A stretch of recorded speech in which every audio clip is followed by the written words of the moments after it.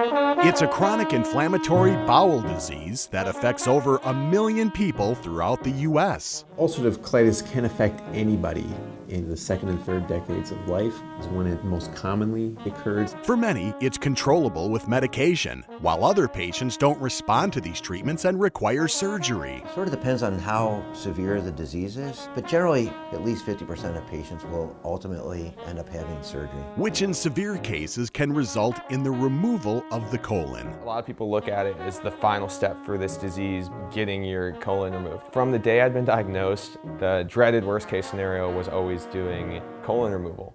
And within 3 days of arriving at Froedtert, I was colon free. On today's show, discover hopes for a new medication and a successful surgical procedure for treating ulcerative colitis. Inside this edition of CTSI Discovery Radio.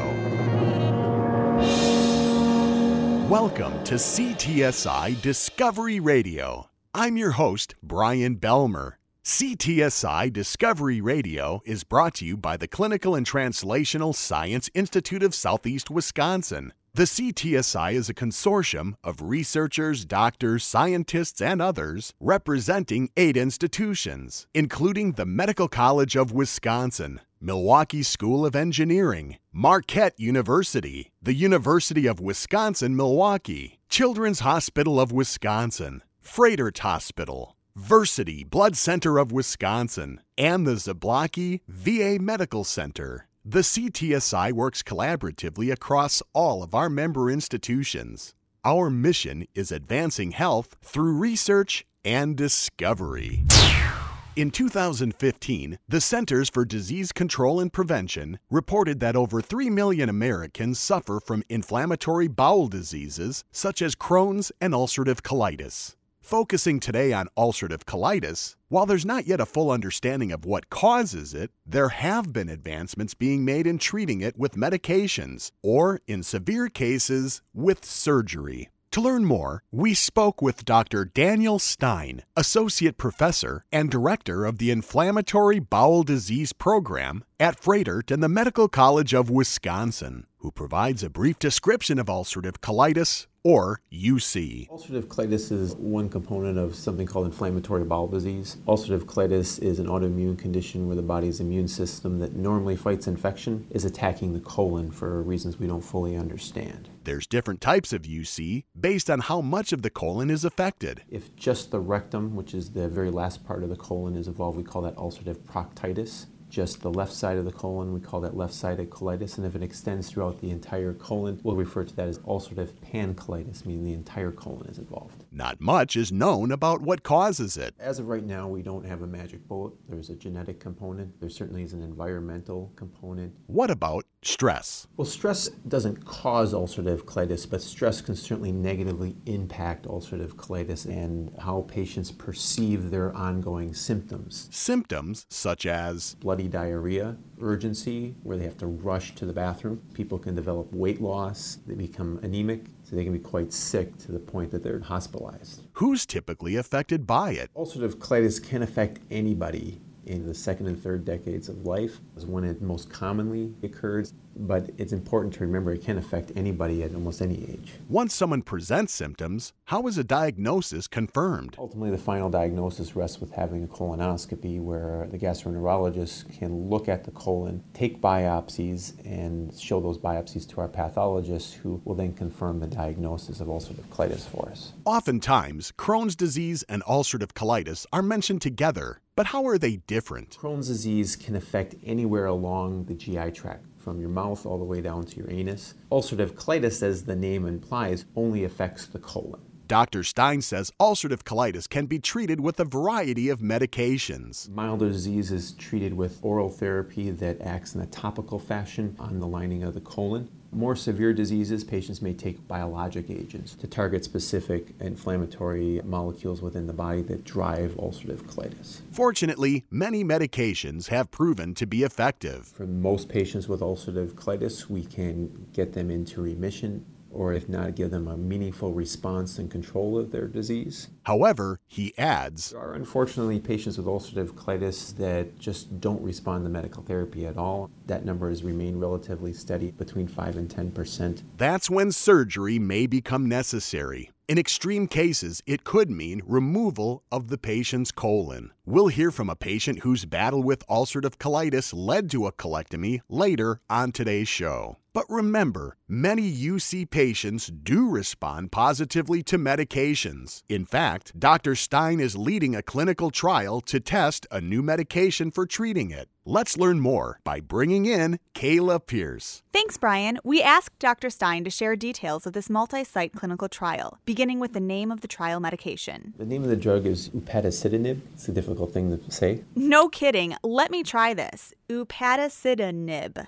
Okay, got it. So, what's different or innovative about upadacitinib in treating ulcerative colitis? It's a drug that is a small molecule, and it's innovative in the world of inflammatory bowel disease, contrast to those biologics that are large molecules. He elaborates. In particular, it's different compared to the biologic therapies that have to be administered either by an IV or by an injection underneath the skin. This is an oral medication, so we have high hopes for a quicker uptake of the medication. Is this a brand new drug, or is it already being used to treat other conditions? This one is related to something that's on the market right now called tofacitinib. Upadacitinib inhibits more specific within the body. So it's thought that we're going to see fewer side effects than we see with tofacitinib. This clinical trial is actually divided up into 3 sub-studies. The first 2 are intended to determine effectiveness and correct dosage of the study drug. Early stages where we're looking at how well does the drug work to get the patient who is feeling crummy back to feeling well. There's different doses of the medication that are used, so with any clinical trial we're looking to see what dose is going to be most effective and the safest. So there's some dose ranging components of the trial. The third sub-study is a maintenance trial. Once the patient gets into remission with the correct dosage of the study drug. Ulcerative colitis is a lifelong disease if you don't have your colon removed. So there is some sort of maintenance therapy that needs to take place. So there's a follow-up trial, a maintenance of remission trial that follows up with those early induction of remission trials. This is a randomized clinical trial, which means only some of the patients will get the study drug. But Dr. Stein says those getting the placebo can later get the study drug if needed. For our patients that get randomized to placebo, if they're failing on the sugar pill, there's an open label extension after a short period that they could then get open label study medication to see if they do respond at that time. Meanwhile, others do get varying doses of upadacitinib. They get randomized to different doses. This medication is a pill they take daily. They continue to maintain a diary of their symptoms on a daily basis. To follow up on the colonoscopy that they get at the beginning of the study, at the end of the study, they'll also have a colonoscopy to assess how well that lining of the colon responds to the therapy. How long is this study medication taken? The induction trial is 12 weeks long. That's how long they'll take it. And then the maintenance trial, if they qualify for that, that will be a year total for them. So is this a progressive clinical trial where participants complete one sub-study before moving on to the next? Correct. They have to complete the induction part and be in remission and have a good response to the therapy before they can then be put into the maintenance part of the trial. What are the specific requirements for participation? They have to obviously have ulcerative colitis, and they have to be doing poorly at that time. At the beginning of the trial, there is actually inflammation in the colon before being included in the trial. As with any clinical trial, there's potential risk. Because we're suppressing the immune system with this medication, there is risk of infections. This is, though, no different from any other therapy that we currently use to manage our inflammatory bowel disease patients. Most of the medications we use do suppress the immune system in some way, so there's always a small risk of infections. Some of the things we've seen with its predecessor drug, tofacitinib, elevated cholesterol, as well as increased risk of blood clots. So that's something that's monitored throughout this trial to see if we see anything similar to that. Dr. Stein says he's hopeful to identify another viable treatment for ulcerative colitis. My ultimate hope is that we see that it's a safe and effective therapy for our patients that gives us one more weapon in our arsenal to treat our ulcerative colitis patients. And then there's a number of other steps that need to take place before it ultimately gets approved by the FDA. In the meantime, there are other effective medications for treating it. We have a lot of different therapies to treat our ulcerative colitis patients. In addition, we're getting better every day at learning how to use those therapies. What we did 10 years ago is much different than the way we practice and manage our ulcerative colitis patients nowadays. And that's why it's important to at least seek out a second opinion at an academic medical center. And he says participation in clinical trials is incredibly important towards progressing what we know in medicine. There is benefit to the patient, particularly if the study medication works. Probably more importantly, there is benefit to other patients in the future. We're able now to have 6 different therapies approved for ulcerative colitis because of clinical trial work that has been done in the past. We'll post a link to info on this and other clinical trials on our CTSI website, along with the podcast of this show. Unfortunately, medications aren't always effective in treating a patient's ulcerative colitis. In severe cases, a patient's colon can be so compromised by disease that it needs to be removed and replaced by what's known as an ilio J-pouch. We'll learn more by turning to an expert. Dr. Kirk Ludwig is a professor and chief of colorectal surgery at Froedtert and the Medical College of Wisconsin. Dr. Ludwig begins by explaining when surgery is typically necessary for treating ulcerative colitis. Usually we perform surgery on patients with ulcerative colitis for one of 3 reasons. Sometimes it's because they have these precancerous changes in their colon, which will lead them to surgery. Sometimes it's because they're really sick, and sometimes it's just because they have gone through all the medications and nothing really seems to be working very well. What percentage of patients end up having surgery for their UC? It sort of depends on how severe the disease is, but generally at least 50% of patients will ultimately end up having surgery. One common surgery for patients is an ilioanal anastomosis, also known as a J-pouch. Dr. Ludwig explains this is actually a series of surgical procedures the patient has. A 2-stage approach used to be more common, and nowadays in the era of the biologic medications, there's some thought that by virtue of the fact that they're on biologics, it's better to do a 3-stage approach. So what are the surgeries Dr. Ludwig performs on a UC patient undergoing a J-pouch procedure? He describes the first stage. For ulcerative colitis, we'll take out the colon and the rectum, and then leave the anus. In the absence of a colon and rectum, an ileostomy is created for the patient. The ileum is the last part of the small intestine, so whenever you make an ileostomy, it's just essentially bringing the small intestine to the skin and sewing it to the skin. So this is where your waste comes out. Which means that the patient wears a bag attached to the ileostomy to collect waste, but the need for an ostomy bag is only temporary. After a period of healing, the second surgery is performed to create the J-pouch inside the patient. Dr. Ludwig describes this process. So the J-pouch is, you take the last little bit of the small intestine, which is called the ileum, and you turn it backwards on itself and make a pouch out of it.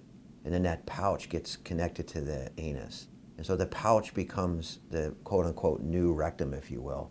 So it just basically provides a little reservoir for the bowel movement to go into. So it's basically just taking the place of the rectum. That's how it functions. Where does the name J-pouch come from? The J-pouch is shaped like a J. We construct this little reservoir in the shape of a J. So that's why it's called a J-pouch. But in fact, there are other types of pouches. So sometimes we'll make an S-pouch.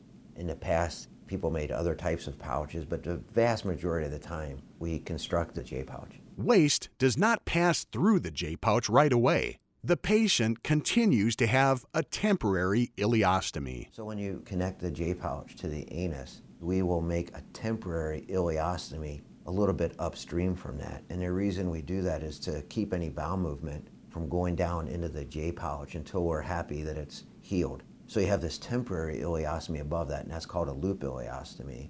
Once the J-pouch heals, there's the third surgery. The third surgery is getting rid of that loop ileostomy. Of the 3 operations, this is the quickest. Surgery usually takes 45 minutes. Of all the operations, that's probably the simplest for the patient. Following the third surgery, patients have normal bowel movements, although often with higher frequency. Most people that have a J-pouch will have 4 to 6 bowel movements per day, which may seem like a large number, but most people have a dramatic decrease in the amount of urgency they have. The reason is the pouch expands as more bowel movement moves into it. Most people can just hold on for long periods of time and do just fine like that. In general, how successful is J-pouch surgery? It's actually quite successful. If you look at functional results, about 80% will have a good or excellent functional result. The bottom line is, if you ask patients with a J-pouch how satisfied they are, you're always going to find 90% or more are quite satisfied with the results of their surgery. In the absence of a colon, is the patient in essence cured of their ulcerative colitis? Yeah, they are actually. And so you get away from a lot of these powerful drugs. And yeah, you are sort of cured of your ulcerative colitis. The colon part of it is taken care of by surgery. But having a J-pouch doesn't necessarily mean you're issue-free. It's a complex operation, and there are things that will keep patients around doctors. For example, 50-60% of them will eventually have an episode or two of what's called pouchitis, which is where the pouch gets inflamed, and that requires a course of antibiotics. And it's not a perfect solution. If the surgery was simple, if it worked every time, and if the complication rate was close to 0, then everybody would say, well, yeah, I'm just going to have surgery. It's not always a simple matter. But Dr. Ludwig says, by and large, the J-pouch surgery gives people back their quality of life. By the time people head towards surgery, they're having significant troubles. They've been in the hospital. They have quality of life issues. The disease causes all these unpleasant things that the surgery, by and large, can get rid of. It does change your life, but I would say that for most people, it changes their life for the better. And the prospect of getting quality of life back should outweigh any concern about having J-pouch surgery. I always tell people that you want to be healthy. At some point people get sick of being sick, and you go from one medication to another medication. There is a solution. It's not doom and gloom. It should be, yeah, I have another solution, and that's going to be an operation, and my quality of life should be good afterwards. Finally, Dr. Ludwig says that even if a J-pouch isn't the answer, surgery might still be. Even if you have to have an ileostomy as your ultimate surgery, you can actually have a really good quality of life. So being healthy with an ileostomy is better than being chronically sick without one. And at some point, the ultimate goal is just to make yourself better. What's it like living with ulcerative colitis? What's it like having your colon removed and then undergoing J-pouch surgery? Today, we have a personal look at each of these experiences. This is Bo, a young working professional. I'm 24 years old. I currently live in New York City, where I work in investment management. Living the prime of his life. Of course, I hang out with people in the city all the time, like to go to different shows or coffee shops. There's no shortage of stuff to do in New York City. Growing up, Bo was always a healthy kid. My overall health was great. I was an athlete my entire life. No signs of disease or anything that would have led me to believe that there was ever an issue. Until suddenly, there was an issue. I actually remember the day very distinctly because I just remember that day having to use the restroom 3 or 4 times and passing blood, which was not okay. The kid who was always healthy now wasn't.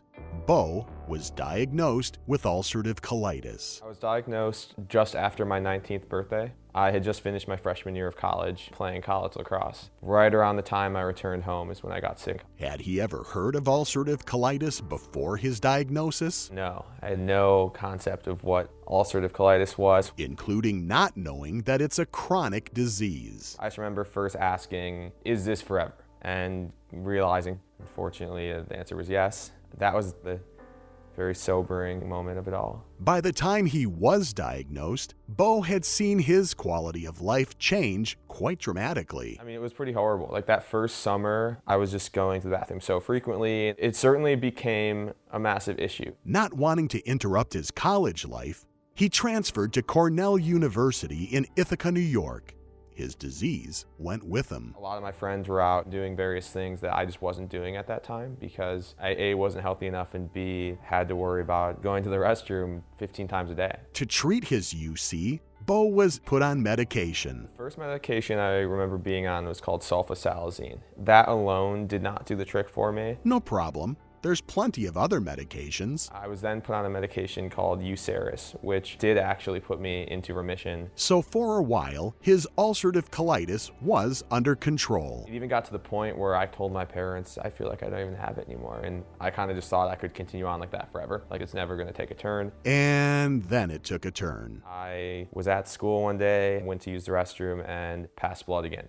I remember calling my parents and kind of having a little bit of a breakdown then. And it was really hard. Bo found himself taking more medications. Moving on to prednisone, which started to fail. So we needed to take the next step, which were biologic medications. The first was called Humira. It became clear that wasn't going to do the trick. As medications continued to fail, he decided to try a different route. At that point, I was so fed up that I just said, we're going to try to control it with some of these other holistic things people seem to find success with. How did that work? I was never even close to remission the entire time. And so we kind of regrouped with our GIs, and they weren't super pleased with the fact that I had not taken any medications for about 5 months. So back to more medications. Going on Remicade, and I started having symptoms again. It was just heading south. He was running out of available options. The last medication to try was Entyvio. That was not even close to great success on that one because I had some type of reaction to Entyvio that was essentially locking up my joints. I literally could not walk. That was, of course, terrifying. Despite his struggles, Bo refused to let ulcerative colitis stop him. I was determined to finish school, and yet I was fighting this colitis flare that whole time and just limped my way through school. However, his condition continued to worsen. I was using the restroom at least 20 times a day. I started rapidly losing weight, and I was hospitalized at school. I had gone from 200 pounds when I was playing lacrosse, and I was hospitalized at 138 pounds, shockingly skinny. I wasn't even eating at that point. Having failed all UC medications and declining rapidly,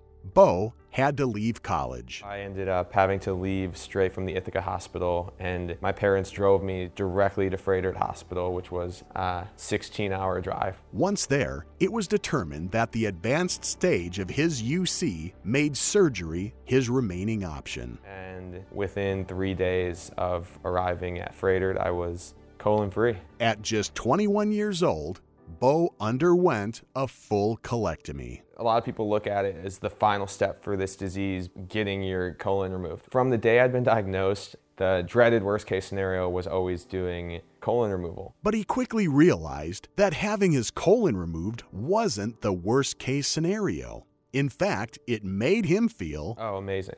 Past the actual physical recovery from the surgery, I felt great.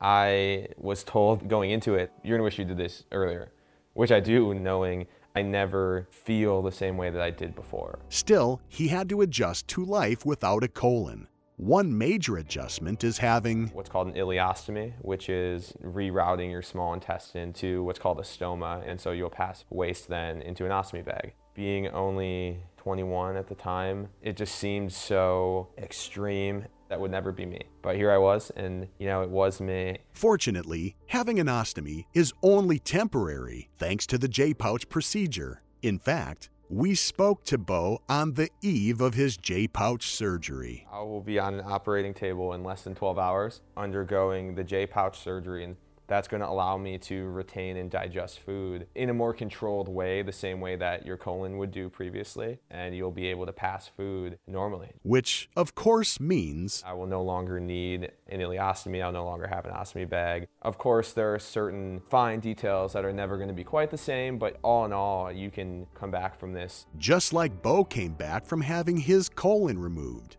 the time is right for having his next J-pouch surgery. Dr. Kirk Ludwig. We would like to do the construction of the J-pouch when the patient is healthy. When somebody is really sick in the hospital, you just want to get rid of the colon, which gets rid of most of the disease, and then do the really important part of the operation at a later date. On the eve of surgery, Bo's healthy, upbeat, but he does have concerns. some completely rational, There is the possibility for issues with the actual J-pouch. It has a very high success rate, but you never know. There's people who get the J-pouch reversed and go back to an ileostomy. and some maybe slightly less rational. I've been very fortunate to have little to no complications, and so I get nervous about how many times in a row can you not have any complications. That's not how medicine works, but it's hard to not feel that way sometimes. But he becomes philosophical when considering the relatively small possibility that his J-pouch might not work. As hopeful as I am that this really does work and I can get back to how I felt before, if the worst case scenario is exactly how I am right now, I'm still pretty lucky. Is he more nervous or excited? In this moment, I am more nervous, but that's only because of how close it is. And I know deep down I am really excited. You know, medicine's amazing. 3 weeks have passed.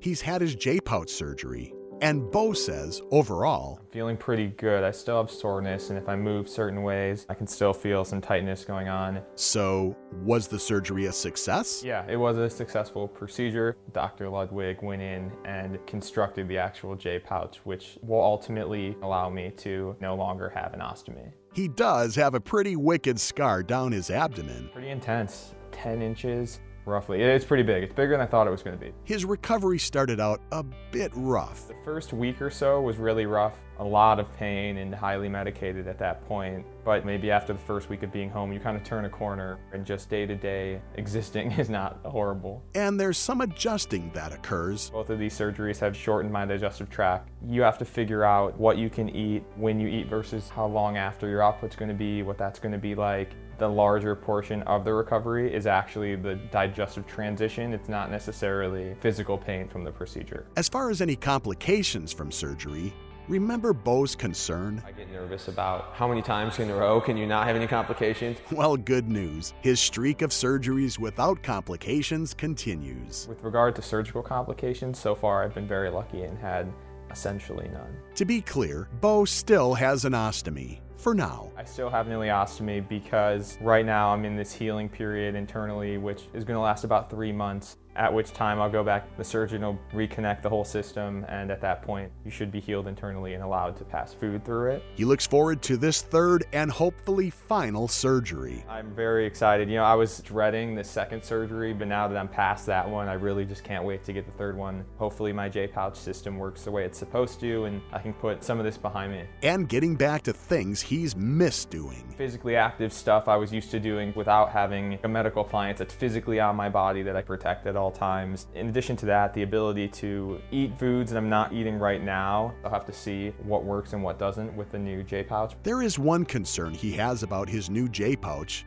that it works. There's always the chance that your body just rejects the J-pouch, just never really take to it from the start and end up going back to an ileostomy permanently. It's pretty rare, but it's always a reality check. And if he does find himself in that small percentage of UC patients whose J-pouches fail, It would be disappointing, of course, but knowing what I know now and just having the hindsight that I do with how horrible the disease was for me, if the worst case scenario is I go back to the same way I was, life's not that bad. Just that first surgery alone really gave me my life back, and now this is the cherry on top. but the odds for a successful outcome are in his favor, which is why I just want to get to a point where I can kind of just forget about it. You know, I've met some people who have gone years with a successful J-pouch and it's not on their mind every day, all day.